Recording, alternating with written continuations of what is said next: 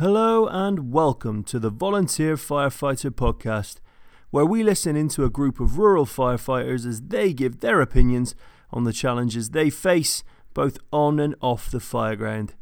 We release a new episode every week, so please hit that subscribe button, leave us a rating, and share this with your fire family and friends. Now on to this week's episode, where as always, we ask the question, are you DTFF? Hello and welcome to the Volunteer Firefighter Podcast. My name is Carl and tonight I am joined by four members of my firefighting family. I have Ash. Hey guys. I have Kev. Hello. I have Scott. Hello there. And I have Todd. Hello.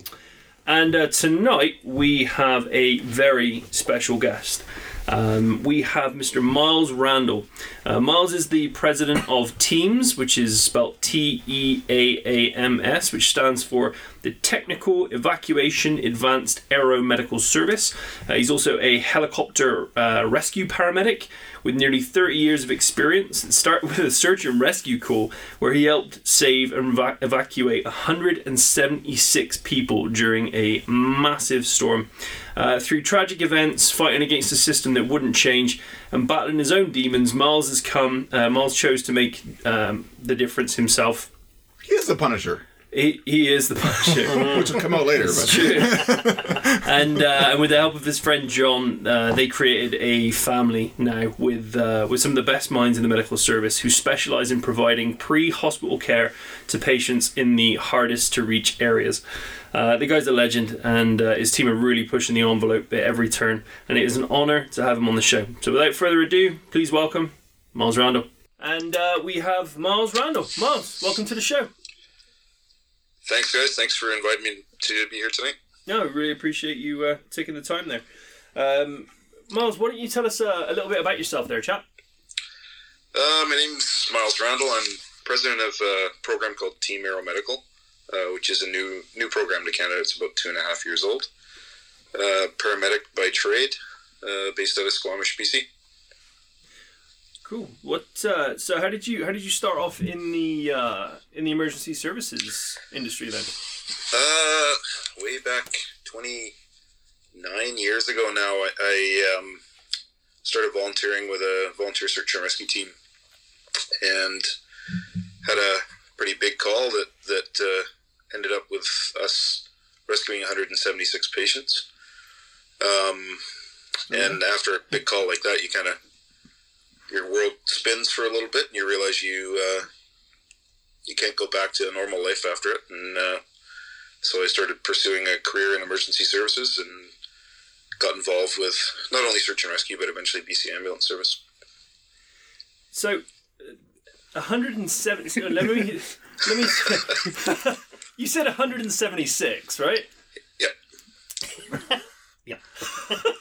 So, Miles, we were sent for one patient that was hypoglycemic, and then when we arrived, we realized there was 176 people stranded in the biggest storm that had ever hit the Fraser Valley. And so we ended up being stuck with 176 people in a house for 48 hours. The military sent armored personnel carriers to get to us. They didn't make it. Snowmobiles didn't make it, and eventually we ended up commandeering a train and getting everybody out on the train. What? Why? Why haven't you input this? Yeah, so Miles, I was planning. That adds up. The plan was to start off slow, but apparently, I'm just gonna go right into it. Apparently, we've got 176 patients right at the gate. You're commandeering trains, army and military can't get to you. So maybe let's start at the beginning of that, shall we? Let's see a little bit about that. So do you want to tell us a little bit more detail about that one there for us? Where was this house? Yeah, this sounds amazing. The Fraser Valley. I think of the Fraser Valley is lowland, not a storm where you have to commandeer a train and save 176 people. It was on Sumas Flats, and we got called because a off-duty Abbotsford police officer had come across someone who was stranded in a snowbank. And so, we went in for one patient who was stranded in a snowbank that was unconscious because of low blood sugar. So we based out of Abbotsford Fire Department Fire Hall, and took 3 4x4s and like a D8 cat to dig our way into the place. And it didn't take long for us to realize that it was like the apocalypse. There was abandoned cars everywhere. The snowdrifts were as tall as semi-trailers, and then it was like bare road on the other side of it. So yeah, we ended up having 2 of the 3 4x4s freeze up, and so we had to abandon them. We left half of our team in a school. They broke into an elementary school to shelter, and we got to our patient and realized that there was 100 and some odd more people out there. So we ended up having to send one guy out with the patient in the cat, and then the rest of us, there was 3 of us, we ended up doing a fairly cursory triage of everybody. Realized we had 176 people, and we put our heads together, and all of a sudden the storm just kind of dropped off a little bit. We saw some farmhouse lights, and we realized we could get everybody into the farmhouse. So we actually had to carry the kids because the wind was blowing so hard, and got everybody into the farmhouse and set up a little command post in the farmhouse. Fortunately, the power stayed on, and in the meantime, the command center that was running the incident, they tried everything they could to get to us. They even trucked in like snow groomers from the North Shore Mountains, and they couldn't make it into us. Snowmobiles, 4x4 rescue trucks, armored personnel carriers, and then eventually we commandeered a train from Southern BC Rail, and we were able to pile everybody into a train 48 hours later and get everybody out. It was 176 people in our area, and there was another 200 or so across the Sumas Prairie that ended up having to be rescued. A Greyhound bus full of cheerleaders, you name it. It was a ridiculous story. Yeah, you should have got that. Should have got that cool. I know, we got the wrong detail. So this was right at the beginning of your career? Yep. So how long were you in before? Then this was as a paramedic, is that correct? No, that was as a search and rescue volunteer. So as a search and rescue volunteer, okay. So you were a SAR guy. You get this call, and then this was what then kind of spurred you into taking a career in helping others and the paramedic style. Then after that, I guess, hey? Yeah, exactly. But did you have enough toilet paper? You never have enough toilet paper. We had one 90-meter backpack full of toilet paper. It's key. It's crucial. So after rescuing 176 people via train, which this whole story is just, there's a movie there somewhere, I'm sure. I think it's trains, planes, and automobiles. It's Loosely based. just nothing's getting in. Miles to John Candy.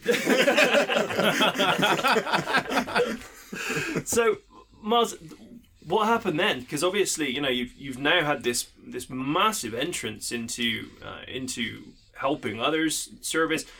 And then you transferred then, is that when you started a little bit more then towards the paramedic side? So tell us a little bit more about that there. Yeah, I took a long, hard look at what I'd been doing. I'd been kind of bouncing around from different jobs, being a carpenter, being a salesman, other things like that. And I realized that I just needed to do something more. So I looked at all the different emergency services and I guess decided that being a paramedic was the most appealing to me at the time. Right. And so how many years then did you were you part of the service there? I was with BC Ambulance Service, you mean? Yeah. I was with BC Ambulance Service for 21 years. Oh wow. So I assume from there then you probably went on to do advanced paramedic stuff as well then. Yep. Yeah, I'm an advanced life support paramedic. Right. So through your paramedic career, then obviously you've grabbed all those skills, and then obviously now you're doing something completely different in the sense of you're not driving the bus to the calls. You're doing something slightly different there. So what is it that you do right now, right at this precise time? So these days I'm president of Team Aeromedical, which is it's like an aeromedical rescue program. it's primarily helicopter based, but we've got a four-wheel drive rescue ambulance that we operate also. So I spend probably 75% of my time in front of a computer, on the phone, doing the admin and that kind of thing. But I'm also still a dope on a rope, still a paramedic. So I'm still in the back of the aircraft and underneath it.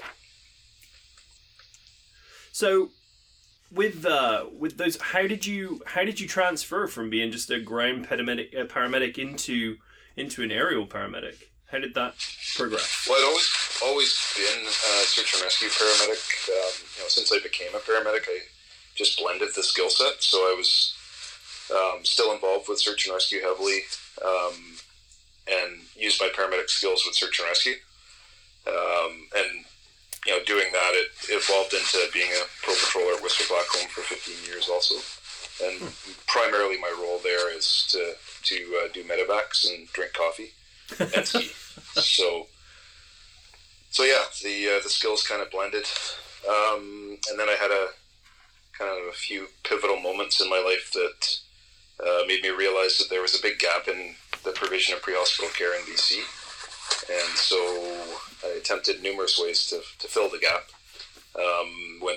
Went to BC Ambulance Service and tried to get them to fill the gap, and then went to Emergency Management BC and tried to get them to do the same, and then realized that the only way it was going to happen is if we kind of took the bull by the horns and made a program ourselves.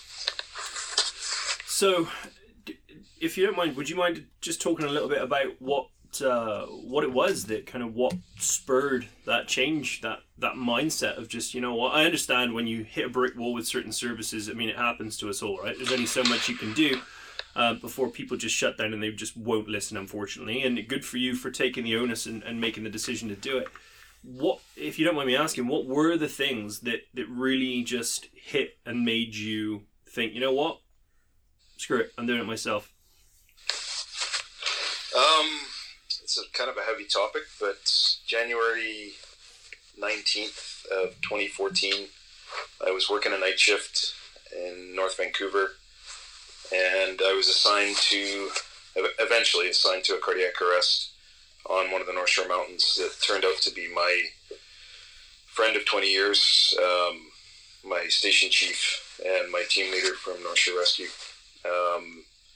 And we were assigned to his cardiac arrest and told to wait in the parking lot as per the current policy of the employer at the time. So when Tim was brought to us, unfortunately, too much time had elapsed and there was nothing that we could have done to change the outcome. We definitely threw the book at him. We did everything we possibly could, emptied the drug kit, pushed the boundaries of every guideline that we had. But unfortunately, he didn't survive the event because he had just been down too long without appropriate medical care. This was definitely a pivotal moment in my career. It ultimately led to my post-traumatic stress.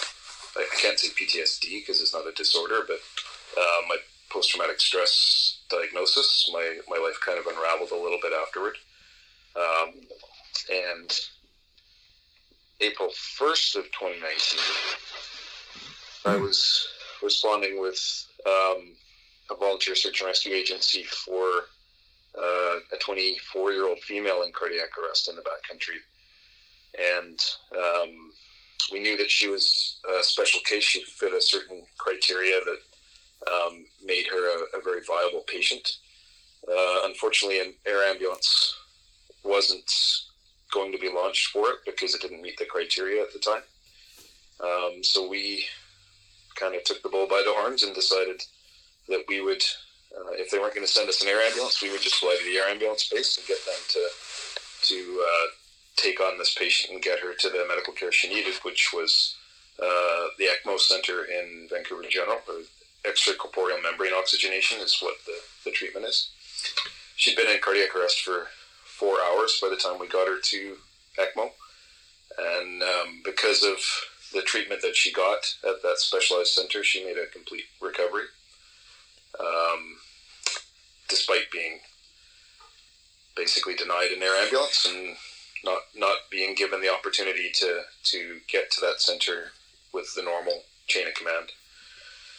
So I was kind of, looking at the two cases and realizing that we followed the rules and my friend died.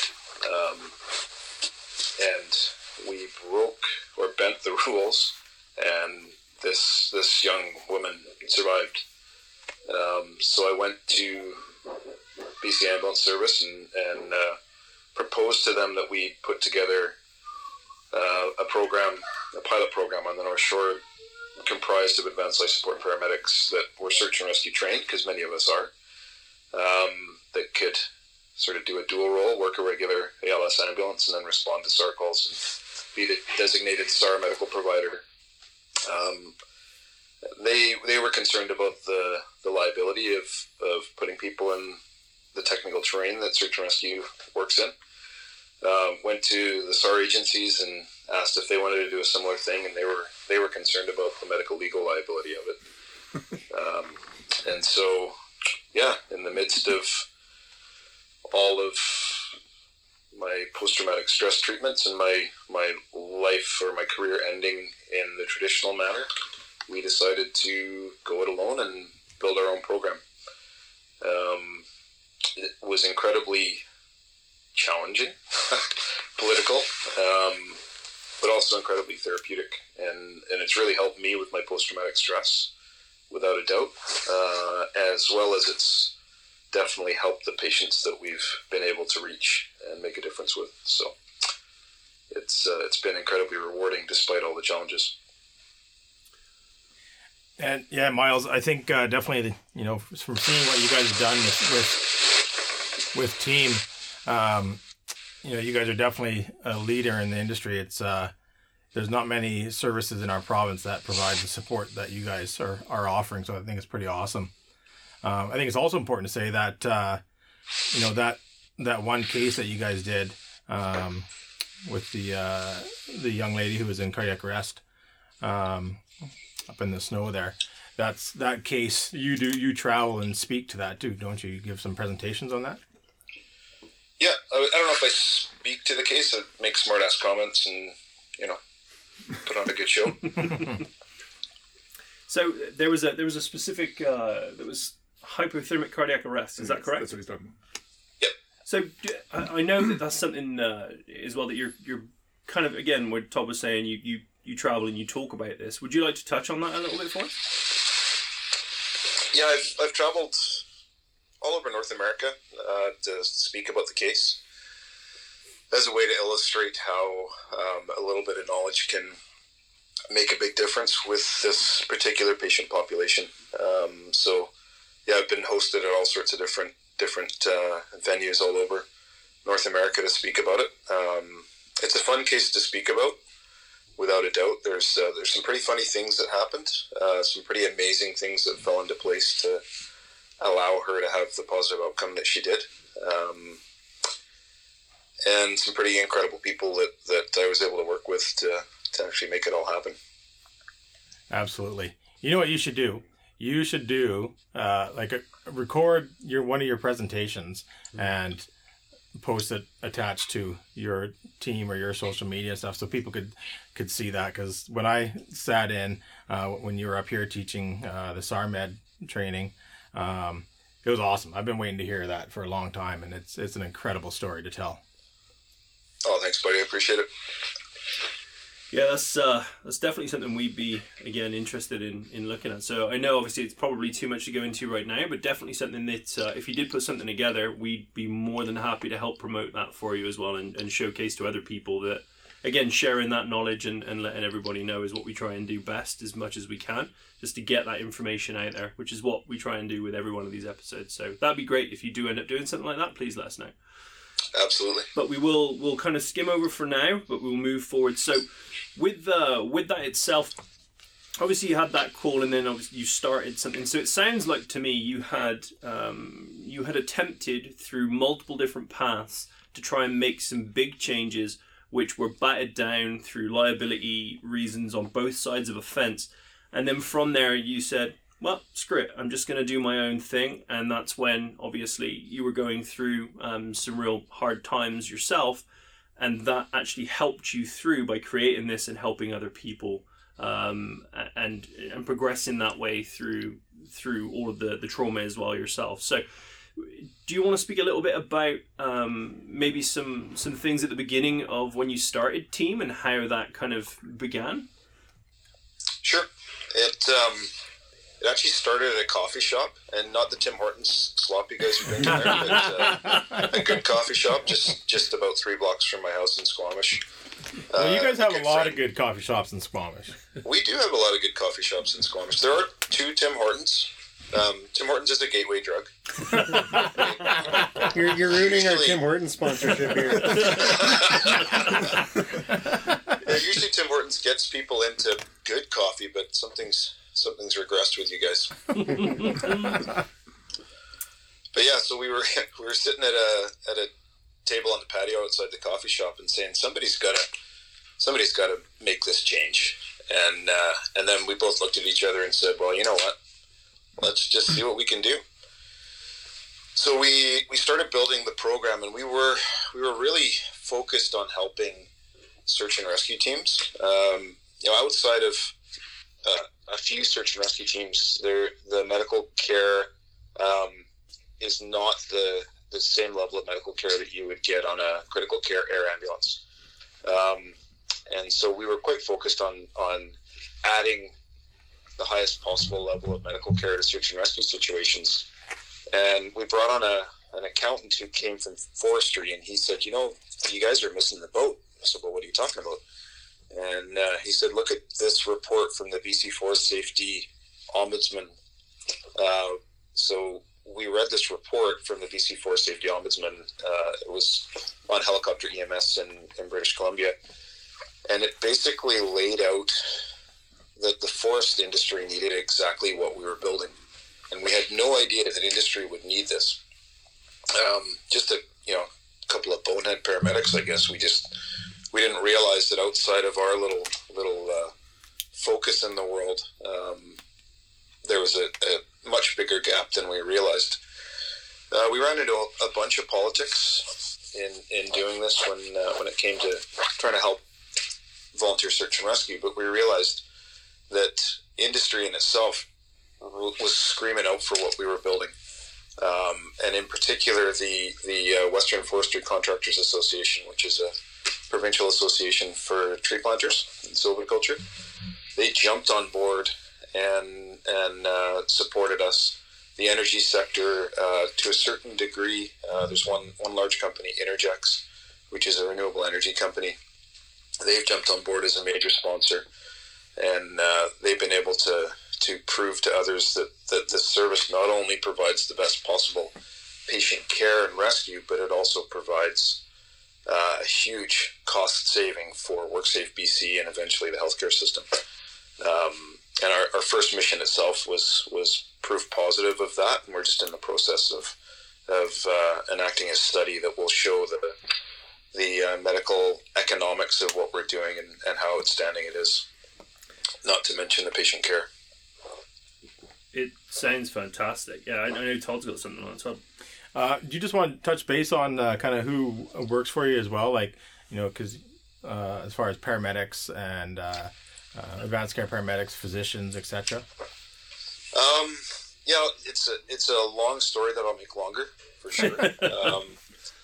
We started with a core group of guys, and when I say guys, it's International Women's Day. Guys includes women. We've got a small cadre of amazing women on the team also. But we started primarily with a bunch of search and rescue paramedics and ski patrollers.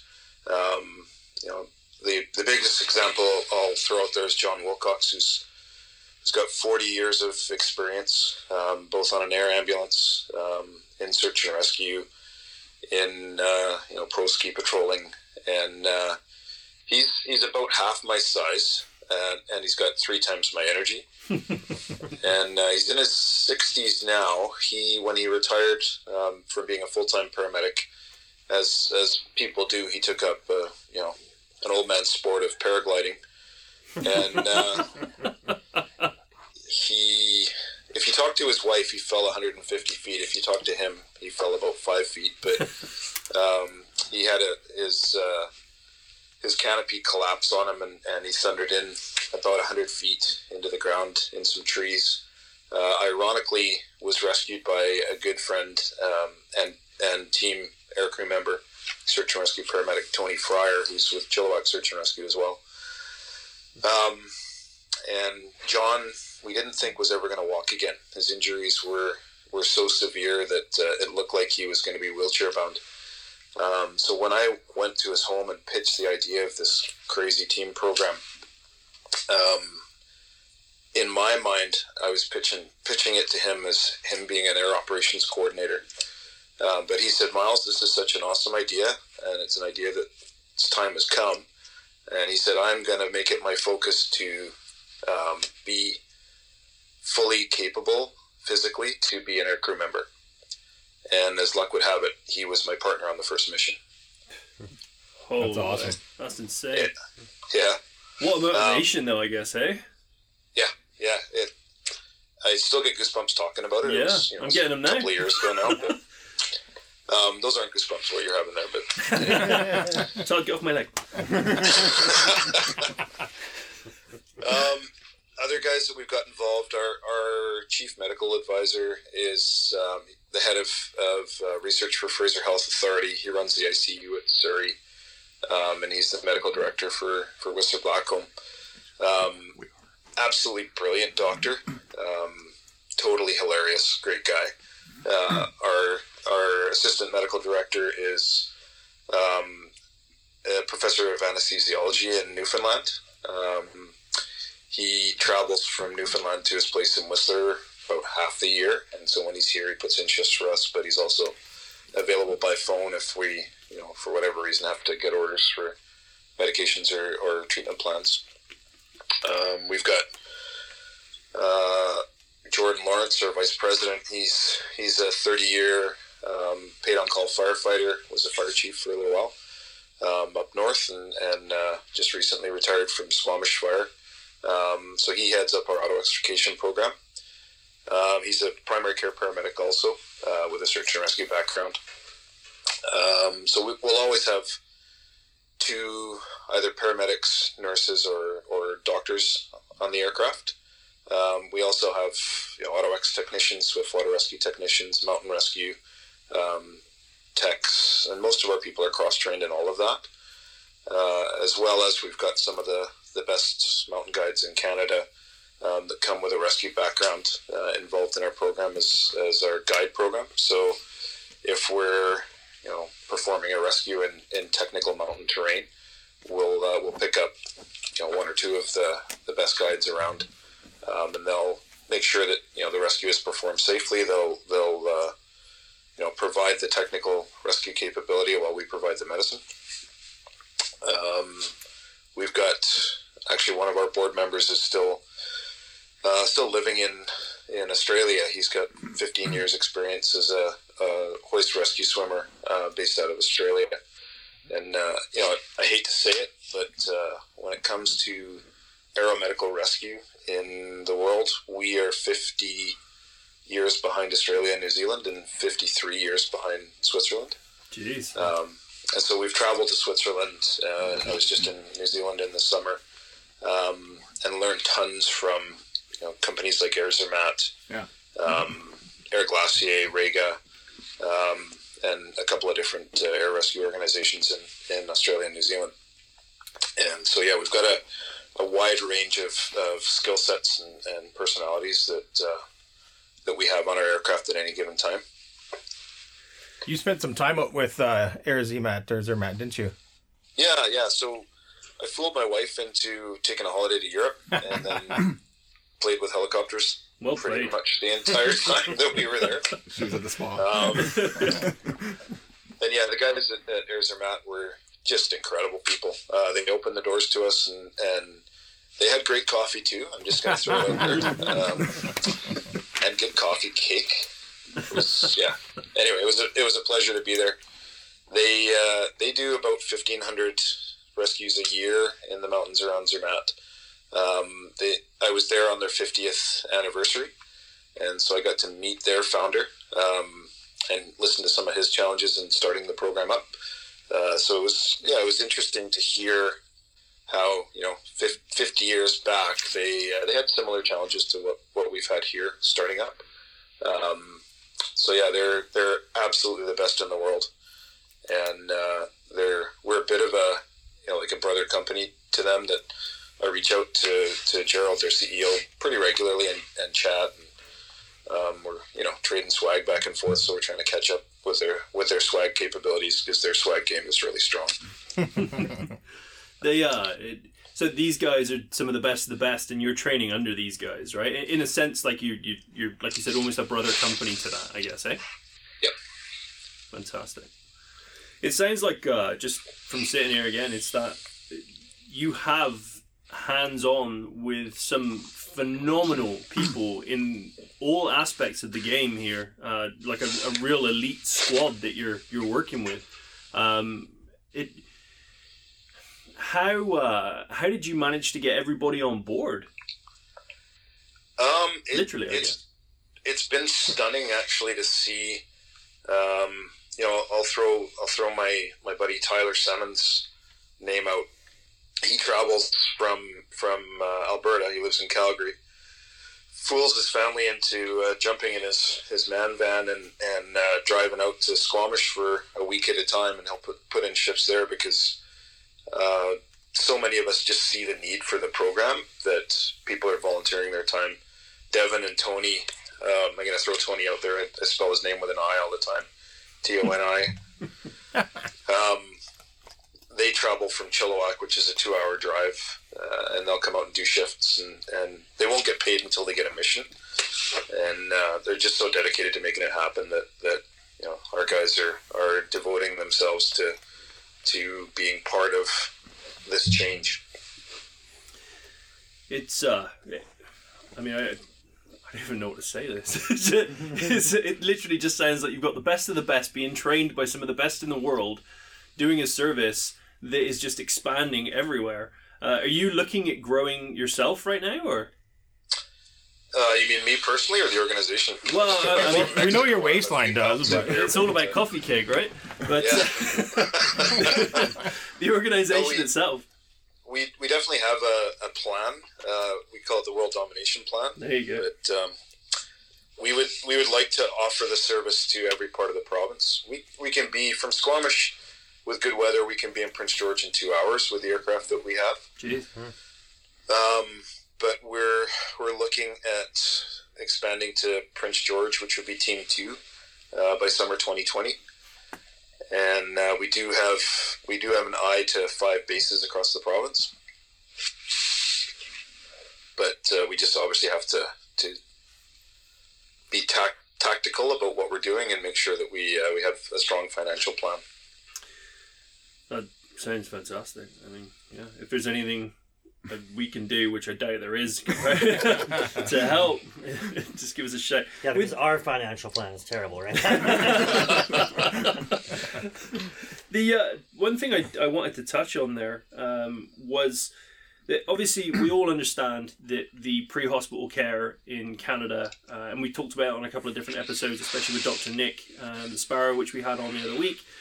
Pre-hospital care definitely needs some work. It needs adjusting, it needs reviewing, it needs looking at, and people with opinions need to start looking into these things and doing what you have done, taking the chances, doing your own thing, and changing it yourselves, because obviously the bigger names aren't on board yet. So with that in mind, what would you say are some of the key things that you're trying to do when it comes to that pre-hospital care side of things, and how that has really helped change what you guys are doing for your patients? First off, I definitely want to give a shout out to the paramedics that are out there doing the work every day. That's one thing that we want to absolutely make sure of, is that people don't think that we're bad-mouthing anybody. Because the paramedics that are out there putting their heart and soul into their shifts and doing the best for their community, they're outstanding. And some of the paramedics I've worked with in my career for 21 years with BC Ambulance Service, I would trust my life to. There's no doubt about it. The problem is that once you get out of the larger urban centers, and in particular in industry, industry is responsible for their own medical and rescue care, and so we've found this big hole, and are doing our best to fill that gap.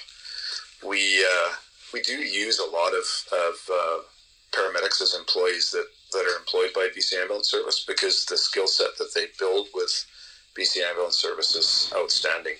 Particularly, our ALS and critical care guys that have worked in major centers like Vancouver are second to none, in my opinion. Our PCPs, our primary care paramedics that work for us as rescue specialists, again, outstanding practitioners, and people that I would definitely, if my son or my wife got injured or ill, I would trust their lives to those guys also.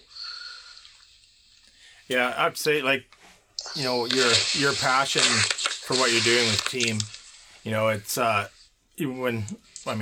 met you through the ambulance service, and I had the honor of looking at you as one of my mentors, and I learned a lot from you as well. And there's so many people in our service, a bunch of our friends that look up towards you as a mentor and just coworker. And I'm glad you mentioned that about the paramedics, because as you know, working down in Vancouver, it's a pretty tight family, and that skill set you get is huge. Still there? Went awkwardly quiet for a second. I think you planned that just to make Todd feel a little bit. Usually once Todd starts talking, it just... No, I think it. So what now? What's the plan for you now? What direction are you moving in right now? What's the big thing on your plate right now? Right now we've got two things that are really interesting coming across our plate. Aside from the Northern Expansion Plan, there's two insurance-based types of funding model that we're pursuing. We don't want people to be worried about a large bill when they call us. Obviously, anytime there's a helicopter involved, the bill can get expensive. Our first bill. What's interesting, being a bonehead paramedic that doesn't really think about numbers outside of drug calculations much. Now I'm thrust into this role where I have to look at the medical economics of what we're doing. Our first mission, for example, was a $4,520 bill to the end user, and it saved WorkSafe and the healthcare system $9 million. Holy shit! So when we deliver a bill to a client, our highest bill has been $19,000. The back end of that, the cost savings are unbelievable. And the difference in patient care is unbelievable, which is really what's most important to us. But we have to be able to back it up with economics. And so, again, through the Western Forestry Contractors Association and now the BC Forest Safety Council, we've had a huge amount of support from them, and they've lobbied WorkSafe BC to start to fund our missions. And so within the next 6 months, we anticipate that we'll have been able to prove the business case to have WorkSafe cover workers' costs. At the same time, we're working with a global rescue company called Global Rescue International, and we're building an insurance-based model. So let's say Todd is working as a logger somewhere, and he's a faller. The logging company has to provide an emergency response plan to meet WorkSafe guidelines, and so they're on the hook for the bill. But if they use this insurance-based plan, then the worker can have the cost of the rescue covered for about $119 a year.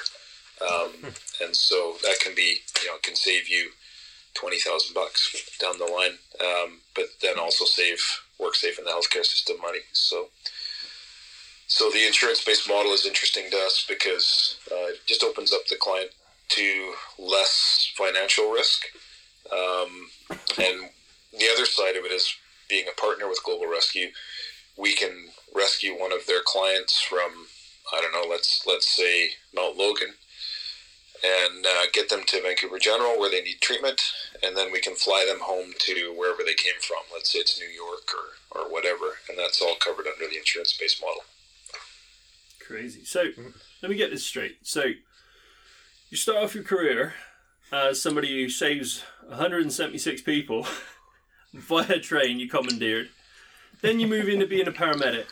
Through your paramedic career, you then try and change the system internally through both BC Ambulance and SAR. None of that works, so you decide that through all of this, and fighting through your own post-traumatic stress, that you're going to take the leap with friends of yours to then start this aerial company which saves people. And now you're also telling me that you're also trying to make this as cheap as possible for everyone and saving the province millions of dollars every call. Yep, pretty much. What a jerk. We're pretty lazy. I'm kind of lazy right now. I did the laundry today. You make me feel real lazy, You know what I mean? Miles. Like, Well, I gotta say, man, congratulations! And honestly, thank you. That is insane. That's such what a change. What an absolute change. Ash.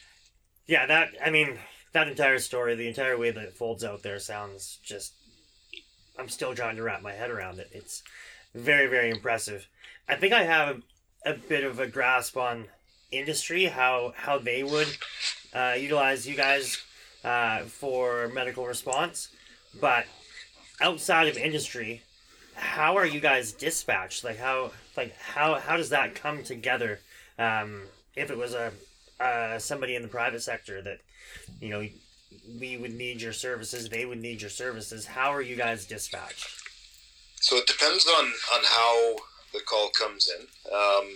People that are signed up with us as a patron or under the insurance-based model, they get a direct line to us. So there's 6 of us that are Air Ops coordinators that carry the phone. We're all rescue paramedics with access to our physicians, and it's a direct call to us. You're not, the example I'll give is if you hit the 911 button on your InReach, it goes to a call center in Texas, and it can sometimes take quite a long time before the appropriate resource is sent. With our program, you call our number, you get us, and when the phone number is called, the crew is paged, they're heading to the aircraft. The aircraft's getting pulled out, so there's no delay. Our goal is to have a 15-minute launch window, so we'll be in the air within 15 to 20 minutes of the call coming in. So yeah, people phone us direct. It cuts out a huge amount of time loss. And I've had people call my personal cell also, and that will initiate a response as well.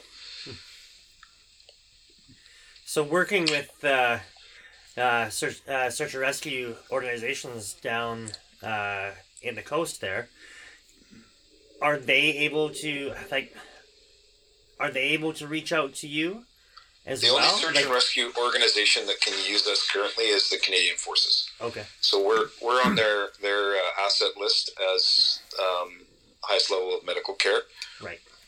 and rapid response because we can launch in such a short time frame. We have had a local search and rescue team try to use us, and they just weren't given permission through Emergency Management BC. But it's early days, but I think people are starting to realize that we're not a threat, but we're an added asset that can really make a difference in people's outcomes. Absolutely. It definitely sounds a lot like along the lines of also what we were talking about with Nick the other day. Again, people get territorial with certain things and they forget that what we're actually involved in is service. We're there to serve, and it's not about us and our egos and our ourself, and what we're trying to do. It's about what we're trying to do for other people.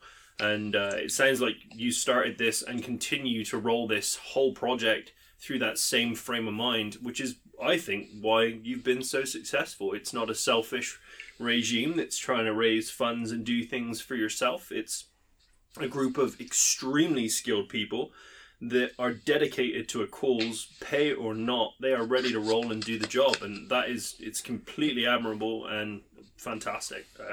Yeah. I had a friend, Jordan, our vice president, he used to make fun of the name. TEAM is an acronym for Technical Evacuation Advanced Aeromedical. And he thought it was a pretty cheesy name at first, but then he's that guy that throws it out all the time. Teamwork, team this, team that. But somebody actually said, like, if you look at people that have tried this in the past, it's all in the name, and we're very team focused, and the name demonstrates that at the start. But when people work with us, they realize that it's all about building the team so that the patient gets the best care possible. So I think it's also important just to touch base on the fact that it's not just all medical stuff that you guys are providing to. Like, when you talk about the rescue side of things, like what are some of the tools that you guys carry? So we actually realized fairly early on from seeing calls happen where one responder would get sent to a vehicle rollover in the backcountry and realize that they don't have the technical skills to stabilize a vehicle and provide a safe auto extrication. So we went to KGC Tools through Jordan's connection there, and Holmatro donated an amazing combi tool. So we've got battery-powered auto extrication tools from Holmatro that were purpose-built for the U.S. Special Forces, the U.S. Air Force PJs. So it's backpackable. It's a 30-pound kit. It's not a huge auto extrication kit, but it's everything we need to be able to get into a logging truck, a piece of logging machinery that's rolled over. It just didn't make sense to us to be able to provide this high-end medical care in places where no fire department can respond, and actually cut somebody out of a vehicle. So we've been able to build a small auto X kit for that. We have, let me think about it, a bunch of different tools, from avalanche rescue capability. We're building with the guides crevasse rescue capability. As climate change hits, we see more and more crevasse rescues happening, and so we're building a crevasse rescue capability that's again based on battery operated products, so that we can winch somebody out with one or two people, as opposed to having a large haul team to haul somebody out of a crevasse. Do you normally, do you keep that stuff on the, I would assume that gets pretty heavy if you keep everything on the chopper. So do you go by the call? Do you take it in, Yeah, so we have, everything is weighed. So every pack has a chunk of duct tape on it with its weight. And so when the mission drops and we get the mission profile, we decide which equipment we need to take. We fill out a quick form that gives all the weights. So there's the what we call the wet weight of the crew member, which is helmet, harness, all the gear you're wearing, radios, Leathermans, all that kind of stuff is factored into your weight.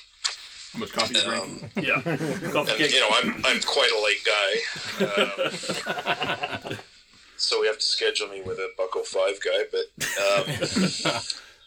but yeah, so we factor in the weight of all the equipment. We give that to the pilot. He punches it into his flight computer. That gives him the weights to work with, the altitude of where we're flying to, the temperatures, and all that kind of stuff.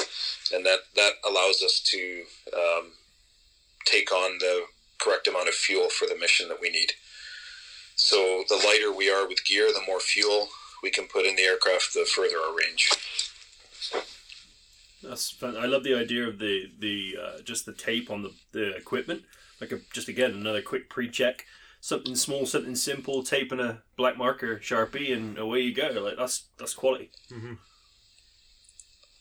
Kev, you had something? Yeah, so I think a lot of people, well, maybe in Western Canada, are a little more familiar with like Stars, out of Alberta there. Yep. What's kind of the difference? Like, do you guys have a difference between your model and their model? Like, what? Yeah. Can you speak to the differences? Stars is an excellent program. And actually, two of our docks are Stars docks also. One is Emerge dock at Vancouver General, and he heads out to the Manitoba base and does a week at a time flying for Stars in Manitoba. Another guy's out of the Calgary base. He's a pediatric anesthesiologist, and so Stars is excellent when it comes to their program, their medical care, their education program, and they're an absolute fundraising machine.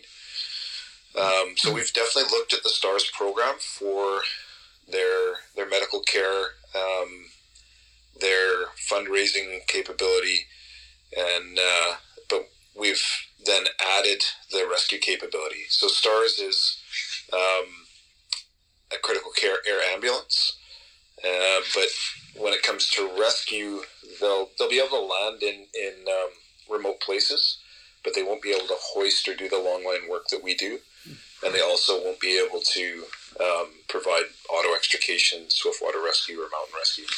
So you guys are like Stars on steroids. That's we've been described Caffeine. that before.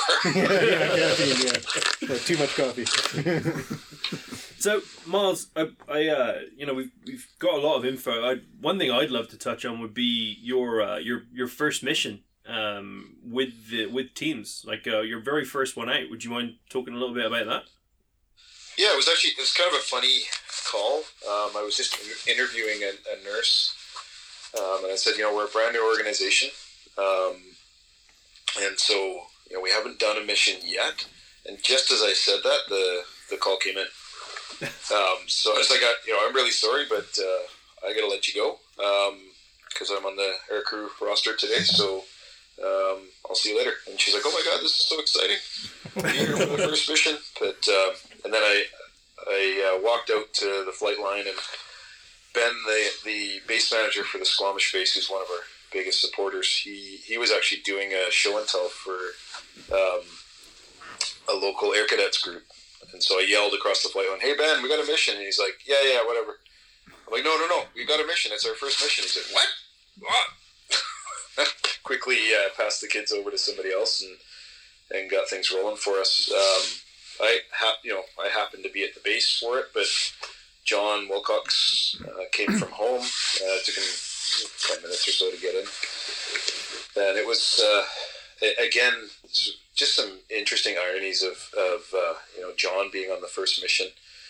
The faller that actually was injured was a guy that went to his employer and said, hey, I've heard about this program. You guys should sign up with it. And then 2 weeks later, he was the patient, our first patient. Wow, that sounds like a setup. Yeah, okay. Someone cut his ropes. So yeah, he was.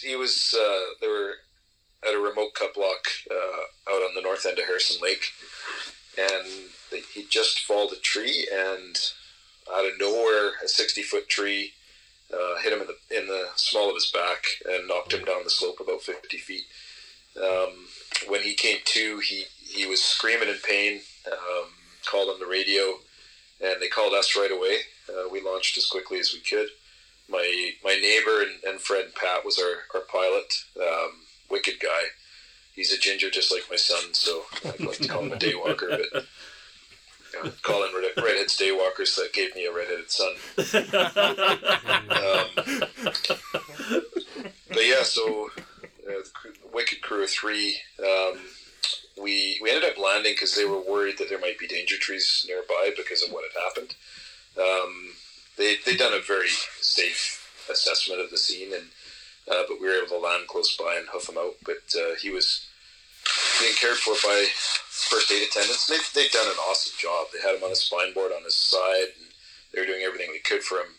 He had a grapefruit-sized hematoma in the small of his back. And underneath that, he had burst fractures of his T-spine and lumbar spine. And so those burst fractures are, basically shards of bone surrounding the spinal cord. So any kind of movement could have severed the spinal cord. So we arrived.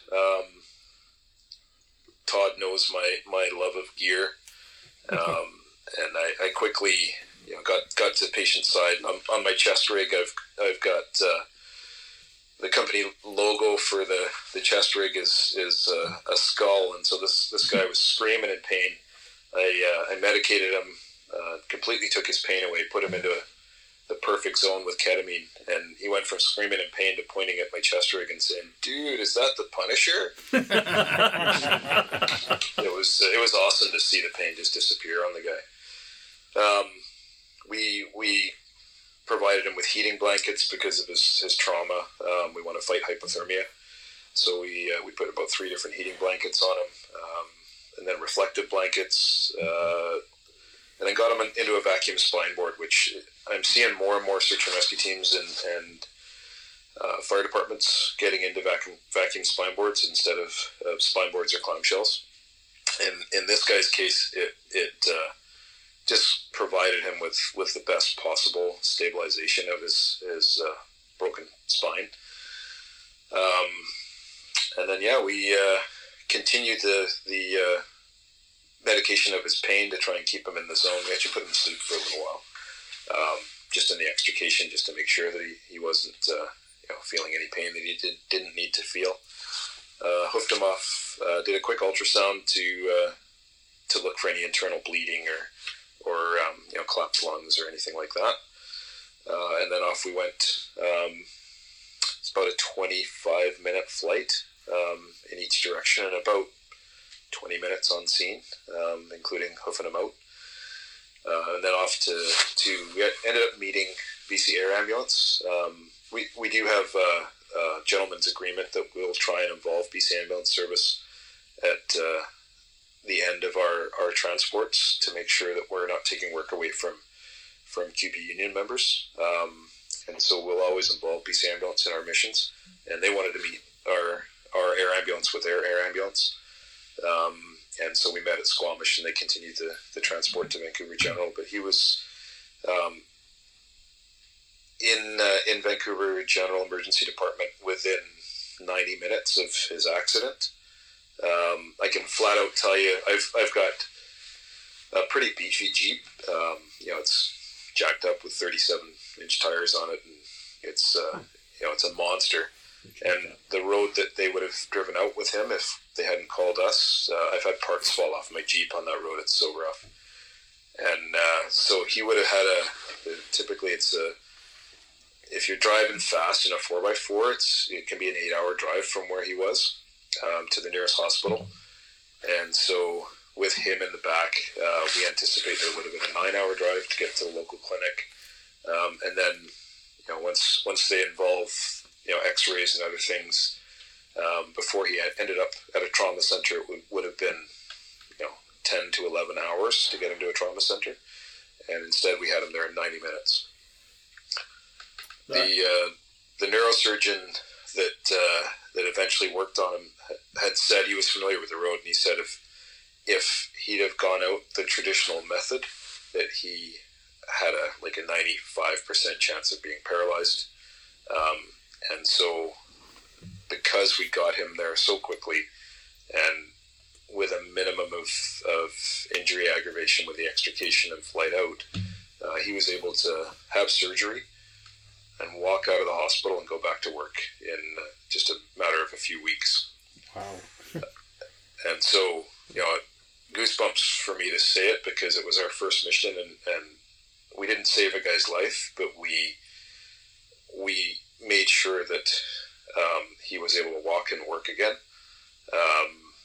We got messages from the spouses of the people on that crew just saying, "You have no idea what this means to us. We know that our husbands are working in a dangerous industry, and up until now, we just knew that these accidents would happen, and some guys wouldn't make it, and some guys would.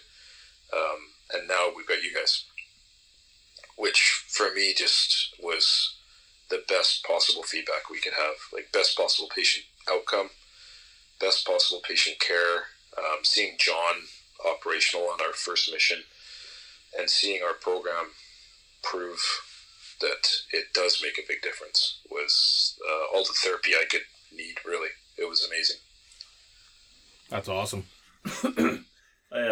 Again, like, I'm sure you've got many, many, many more of these, but for that one to be the first, especially with this guy already telling, you know, the heads of the company that you guys were the ones who, if it happens, you're the ones to call, and then you get the call and end up there. The Punisher thing's hilarious. But it truly sounds like you guys have taken this, you've taken this whole thing to heart. This is a passion. This isn't a job. This isn't a career. This is a passion. You're out there to help people, and you can hear it in your voice. You can hear it from everything that you're saying, and it sounds like the rest of your crew are all the same, coming on their downtime, pulling their family down to Squamish to hang around in the hall waiting for a call. I mean, it sounds like you've built, you have a business, but it sounds like you've built a family. And it sounds like that family are very dedicated to the cause. And it sounds amazing. It sounds extremely unique. And I got to tell you, I got nothing but admiration for what you guys are doing. And thank you for taking the risk through everything. Thank you for seeing the gap. And thank you for making the effort to change the service, because regardless of what happens, inside or out, it's on all of us to do something if we see a hole, and we need to try and make sure that we try and do our best to do that. And when we are trying to all think about the actual service portion of the conversation, instead of self-motivated, end games, I think if a lot more people thought the way that you did and your crew does, I think we'd all be better off in the world, not just here in Canada. So thank you.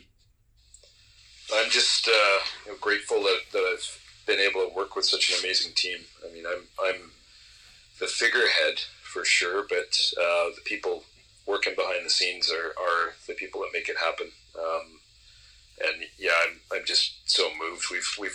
I've constantly got one of our women in my ear saying, you need to hire more women. And on International Women's Day, we just did a post about how incredible some of the women involved in the program are, and it's humbling to be involved in a program that supports men and women of such a high caliber.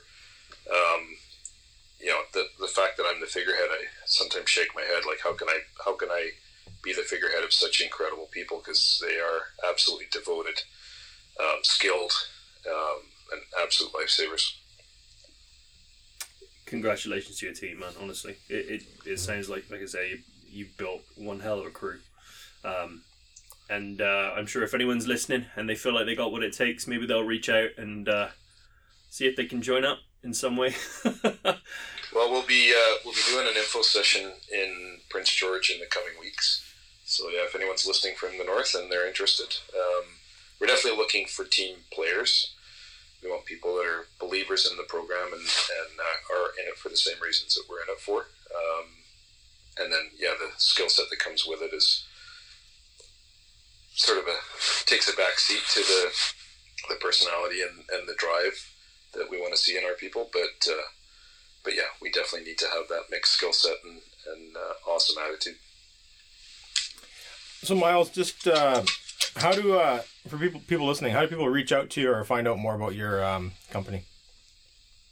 So we're on the World Wide Web, www.team.ca. So it's www.teaam.ca.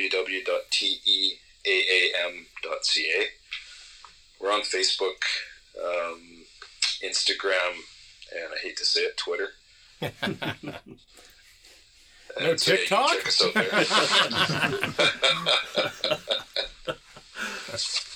You will lose hours of your day sitting on the toilet on TikTok. You talking about that picture I have of you, Todd? Please don't give it to these guys. You don't know them as good as I do. Love it.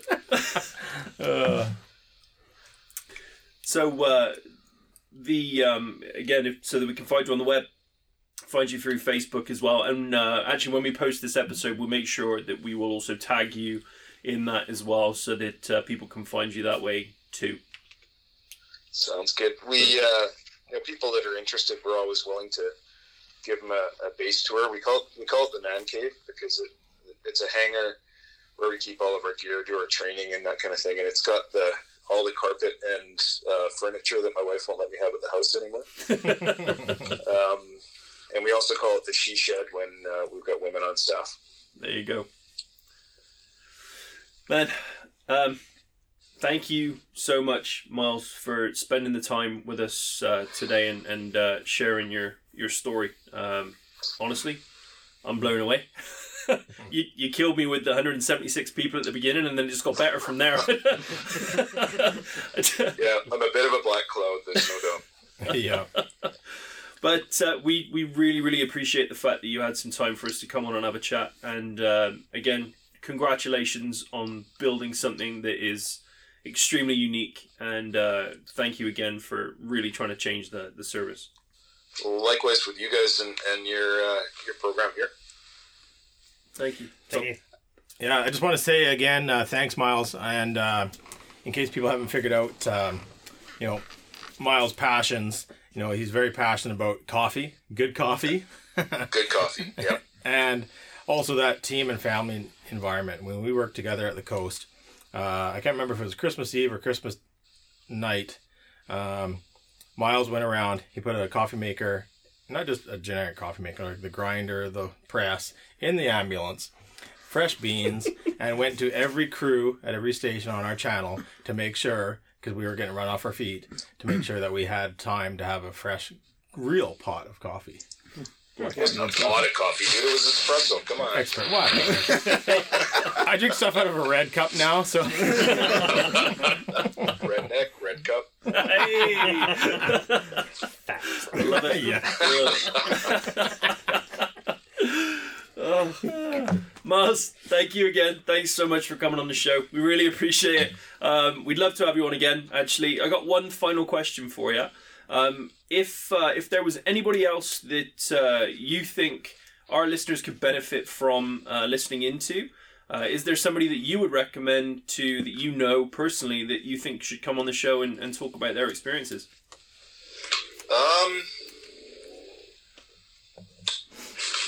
Yeah, I think my buddy Tony Fryer from Chilliwack Search and Rescue would be a great guy to talk to. He's a team guy and a search and rescue guy, and equally passionate about pre-hospital care. Fantastic. Maybe we can make that connection. That'd be great. Wicked. Yeah, Tony. As long as you spell his name T-O-N-I. We will Denim or Denim Dan. He just got a Superman tattoo on his chest. There you go. Like the full-on Superman, not just the symbol. Oh, man. Perfect. He's awesome. Awesome, man. Miles, thank you again. Greatly appreciate it. Thank you, guys. Guys, Thank you. Thanks, buddy. Thanks, Miles. wow. Where to start? 176 people. I can't get that number out of my head. I mean, I can't even remember my own phone number, but 176 people. And that was just the start of what they said. There was 200 others that they ended up finding after that. How crazy is that to start off your career with that? My head went straight to the toilet paper issue about the coronavirus. Right Absolutely. Yeah, It was the right thing to how do. much Todd. toilet paper do you have? Why aren't we hearing about that more? It was all frozen toilet paper? No, not the frozen toilet paper. The 176 people rescued. It was something like quite some time ago. Quite some time ago, yeah. He was a paramedic for 21 years. And then, I think he's been a few years now out of it, so quite some time ago. I just can't even imagine a storm like that in the Fraser Valley. Oh, yeah. There's been a few. It gets pretty sideways down there, yeah. Yeah.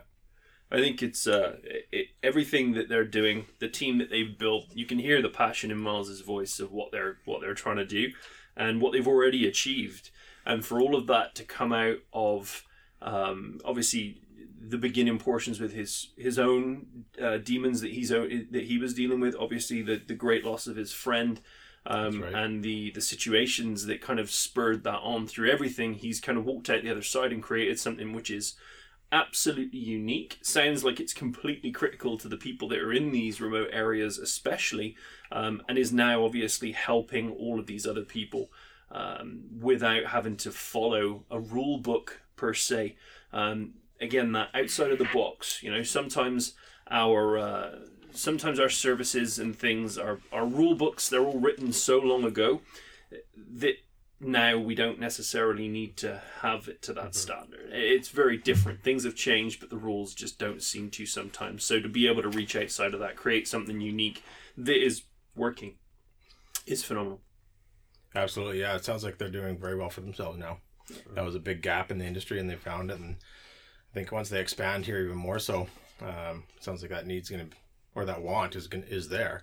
Yeah. So they're getting there. Well, it'd be such a valuable resource if the province was to pick that up and just expand it, like fund it properly and let them expand throughout the province. Like, I've always thought, like when I asked about the stars, well, that's a huge resource for Alberta and the other provinces, Saskatchewan, Manitoba. Personally, my brother was saved by stars. It saved his life. If it wasn't for them, he wouldn't be alive today. Yeah. So having something like that, like the BC Air Ambulance, that's huge for the province, but the things that they can do would be, man, it's like almost firefighters on helicopters, like just wild. Yeah, pretty insane. That is crazy. Did you have something, Scott? Oh, I was just thinking about the if the only problem when the province gets involved, then it becomes the government starts getting involved. It sounds like that was again kind of what the issue was. The government didn't step up, and it's similar to what Dr. Sparrow was running into, running into these kind of bureaucratic it gets quagmires. Yeah. And every fire service runs into it. I think, and every EHS service, and it's unfortunate that they put that stuff ahead of the patient care a lot of times. But then it takes people like Miles and Nick to step out of that. Exactly. Yeah, they're leaders in the industry and where their mindset is, and it's starting to take off slowly, which is great to see. Take off. There you go. Hey, I don't know. Look at that. get to the chopper. Actually, and that the air Zermatt. Yeah. There's actually a really good. I don't think it's on Netflix anymore, but they had it on. There was a full series on those guys on Netflix called The Horn. The Horn? Right. The Horn, yeah, like because it's Matterhorn, the mountain right near them. Oh, okay. So it's crazy. Like the medics, and they have they have a paramedic and a doctor on every helicopter. It's pretty cool. It's cool to hear because again, like it's that pre-hospital care portion which everybody that we're talking to recently seems to want to change. These people out there are trying to adapt and making the moves themselves to do these changes. They've seen it for a long time. They've been in the industry, the ambulance services, things like that, and just can't change from the inside. So they're trying something different and unique, and it's working, and it's saving lives. And I think the more and more we start looking at this, the greater this is going to grow. And I, again, myself, have already reached out to a few of the people that Nick was asking to see if we can get on, and hopefully the plan is to get everybody together, have a conversation all together, and just and get it out there for everybody to listen to. So stay tuned for that. Gentlemen, we're just going to go into the wrap-up. So, Motus. Yeah, so Motus, they have their snagger tool, 4th century wedges. A few of us have had a chance to demo them. Scott's still waiting. I was going to say patiently, maybe less patiently. I think you threw me the Motus the other day when we were in that practice, and I was able to just drop on the ground. Yeah. Didn't want anything to do with it until I got my own. Yeah. Now it's a spite thing. We found really good use for it. Kev's a big fan. Rob loves it. Check them out. If you hop on their Facebook, Instagram, when you go to checkout on their website, DTFF5 is going to give you a 5% discount on your purchase. Yeah. Scott, RZ. Yeah. RZ masks. I think they're back in stock for a few. Limited quantities stock available as of this last Tuesday. So it's obviously toilet paper, hand sanitizer, and RZ masks are big. Maybe not RZ masks, but all masks are big right now. We are sold out at my At your work? Really? daily employee. Of RZ masks? Of regular like N95s? N95s. Oh, yeah. yeah. I could not supply one if I tried. So if and you I can get tried. a luxury RZ mask, Yeah. the talk of the town. What did we talk about them? Especially if you start walking around our town right now wearing it. So when they are available again, you can get a discount code of 30% by typing in DTFF. Absolutely. Yeah. Todd, stop the bleed. StopTheBleed.org. Carry a tourniquet on your person. Say this every time. Very important. It's good life skills to have. Massive hemorrhage control. It's one thing that's going to save your life on it. And if you're an instructor, think outside the box, man. Have fun. Run with it. Yeah, and actually, if you're coming to seminar, Todd and a couple others are going to be doing a kind of not a full Stop the Bleed course, because that's a few hours, but it's going to be definitely kind of a down and dirty tourniquet application, wound packing, and a pretty cool simulation if we can make it work. I got some pretty good ideas, yeah. Nice. Get some props going, and you bet. It'll be bloody. It's going to be messy. Corn syrup everywhere. Wicked. In fact, we'll touch on that in a second here with the announcement for the seminar piece. CRAT. Ash. Yeah, so Ignition USA, you can find the CRAT, the Seattle Rapid Access Tool. We were down in Seattle, had a chance to meet up and demo and such with the CRAT. It was a pretty cool experience. Really good tool. Can't wait to get our hands on it. There's a couple coming our way to demo, so we're really excited for that. Check them out on their social medias. And if you like what you see, DTFF 2020 will get you 20% off for what I can only assume is the remainder of the year. Yeah, I would assume similar. Yeah, check them out. Yeah. Legion Engineered. Legion Engineered, our friend Joel Struthers there, who we had on. Great company, a lot of swag there that part of the proceeds go to PTSD support and awareness. Get on their website and check them out, Legion Engineered. A lot of cool stuff. Ash and I are sporting our hats as we speak. Absolutely. Wish we were sporting our decals. I know. I keep forgetting I got to mess with them about our decals. Yeah, still not here. Still not here. Yeah. Probably somewhere with ours. Much like the Bar Boys. I was going to say, probably lost in the post with ours, yeah. The secondalarm.org, Matt's calls. If you are looking to support a good cause, you are of the volunteer service, and you are looking to support to try and get more firefighters into your fire hole, secondalarm.org is exactly that cause. They are out there trying to, again, promote what we do, who we are, and how much fun it is to be a volunteer firefighter. So go check them out, give them some support, share them some love, and good calls. Apparently, really good. Really good. It's that good. And then seminar. So seminars coming up. You keep hearing about it on the podcast. May 1st, 2nd, 3rd here in town.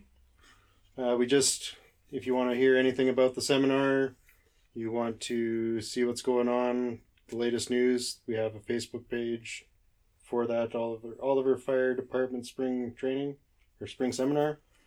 And this last week we just put out our first session breakdown, and there'll be more to come, kind of breaking down each session that you could attend through the seminar.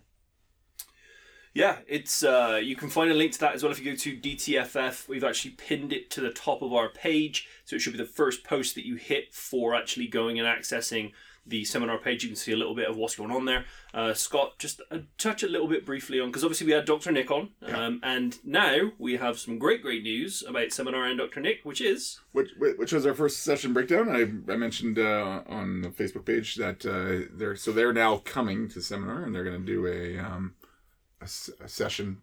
When I say a session, that means they're going to do 7 sessions over the weekend. So everybody not everybody, a lot of people are going to get a chance to be in his in his session, and they're going to do an MCI course, and they're going to basically go out and we're going to do another simulation, similar like what we're going to do with Stop the Bleed. High fidelity sims. Yeah.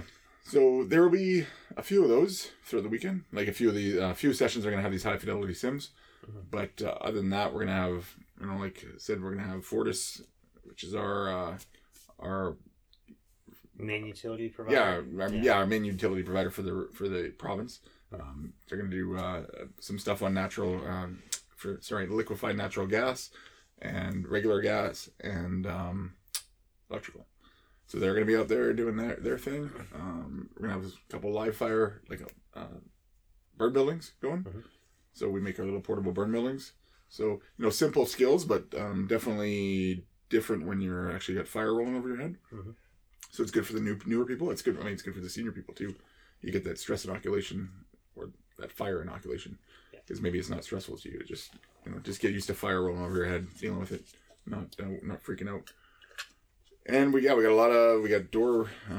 forcible entry. A bunch of guys are coming down for forcible entry. I think there's 10 instructors coming down from the city of North here teaching forcible entry. They're really good. It's a lot of force. Yeah, a lot of force. They're gonna have like 3 or 4 door props. They're gonna have Nice. garage door prop. They're gonna have rebar cutting tree. Yeah, A lots of variety of tools to use. Heavy and tool test out. usage. Yeah. Awesome. All the big stuff. Yeah. And guys from Genesis Rescue, they're coming out. They're not like the company that's supporting them. They're coming out. They're going to be bringing. They're going to be doing a lot of auto extrication with us. I think Paratech's going to be there doing some stabilization. Sick. Yeah, lots of good stuff. Yeah. So if you are looking for more updates for that, like Kev said, check us out on our page as well as on the seminar page directly. And you can sign up again through there and request access. Basically, requesting access just allows you to comment. It doesn't necessarily mean that you're not allowed to view or see the page. So you can go check that out. And that is Oliver Spring Seminar. That's it. And then obviously us. We are all over the place as best we can be. We are on the Instagrams, we're on Facebook. We're obviously as well on YouTube now as well, and TikTok too, I believe. Which is more Ash's game, but it's definitely the audience is growing for sure on there too. It is, yeah, it's crazy. I mean, we have to give a shout out to the Bar Boys for that. They made fun of it, but then kind of poked and prodded us to open up an open up an account there, and there's so much random stuff on TikTok that, like Todd's mentioned, you can lose hours to it. But there's also some really good content on there, so once you kind of weed through it, you can have half of it waste your time, half of it is actually good, useful information. Yeah. Well, actually, while we're on the Bar Boys, let's do Bar Boys. Yeah, let's give them a shout out for sure. I always try to listen to their episode before we record ours, so I was unable to today. So I don't know if anything was said, so we can't have our weekly rebuttal. Nothing bad was said about us. Unless I didn't listen to the entire episode. I just listened to the beginning. Not saying they say anything bad about us. They're actually at the New England Fools event right now. Yeah. Doing some stuff there. Was doing a live interview. Nice. Yeah, so they're set up there with the banner and everything. That looked cool. Yeah, the banner looked great. Having a presence there was really cool for them. Something that's maybe not the New England Fools, but something like that is what we would like to eventually take some of this out on the road. It would be awesome. Like we did a little mini episode, which is missing. While we were down in Seattle, but something really, really cool. Check them out. They're on all the major platforms as well. Brotherhood Academy Radio Podcast. Check them out. Yeah, for a great dime bunch of breed. guys. For a dime breed. With us, again, if you do have a minute, please head over to our YouTube page. We are trying to grow that audience as best we can. Obviously, we've got the followers on Facebook and things, and that's fantastic. We really appreciate it. The YouTube page, we're really starting to burn up and trying to get more and more people through. We've had a great increase of numbers over this past little while, and we'd love to see that go up a little bit further. So if you do have a second and you appreciate and do listen to our content, we'd love a little follow like there as well. That'd be greatly appreciated. Yeah, sorry, one thing I forgot to mention in the seminar was our movie trailer is going to drop soon. Ooh. Our seminar trailer, which we've... Bum. So last year, we always say last year, 2 years ago when we did the seminar, we did a knockoff on Call of Duty. Call of Duty. Getting the crew back together. Yeah. Which is my favorite. Cracks me up every time I watch it. It's so good. This movie trailer is a little bit more serious. And actually, it's not meant to be serious, but it's based on, well, you'll see it and hopefully you'll understand. It's might be based on the Avengers. Yeah, No, it's not Disney. Don't get sued by anybody, but it might be based on the Avengers. It's definitely not Disney. But also definitely not based on that. 100%. So yeah, it's definitely interesting. Mm-hmm. We just saw the first cut today. Yeah. Make some changes probably to it. Like a couple things we're gonna change and add, and Yeah, but so keep as soon as we release it, we will have it obviously up on the seminar page, and we will share it out to ours as well, so you can have a look, have a laugh, and yeah, that'll be good too. Gentlemen, any more? Nope. Ash. No. Big thanks to Miles again for coming on. And thanks everybody for tuning in. Yeah. Kev. Yeah, that was pretty awesome. Listening to Miles, he had some amazing stories. I feel very inadequate right now. That's not because of Miles. Yeah. Scott. Thank you. Oh, Well, I still don't know how you commandeer a train. It's not like it's like, hey, stop. It's like 3 miles later, the train stops. Anyways, yeah, it's awesome. Done. No, thank you very much. Thanks Why are you again still to touching my Miles. leg? says your pants are off. Yeah. I want to see this picture he keeps talking Oh about. yeah, I'm sure he'll send it. we were at a line of duty service in Tofino, and there's many beverages to be had, and a picture came out of it. Yeah, oh yes. But yeah, thanks again, Miles. It's always an honor. And yeah, love chatting with you. That was a lot of fun. Thank you all. Thanks everyone for listening. Greatly appreciate it. Stay safe. Stay TFF.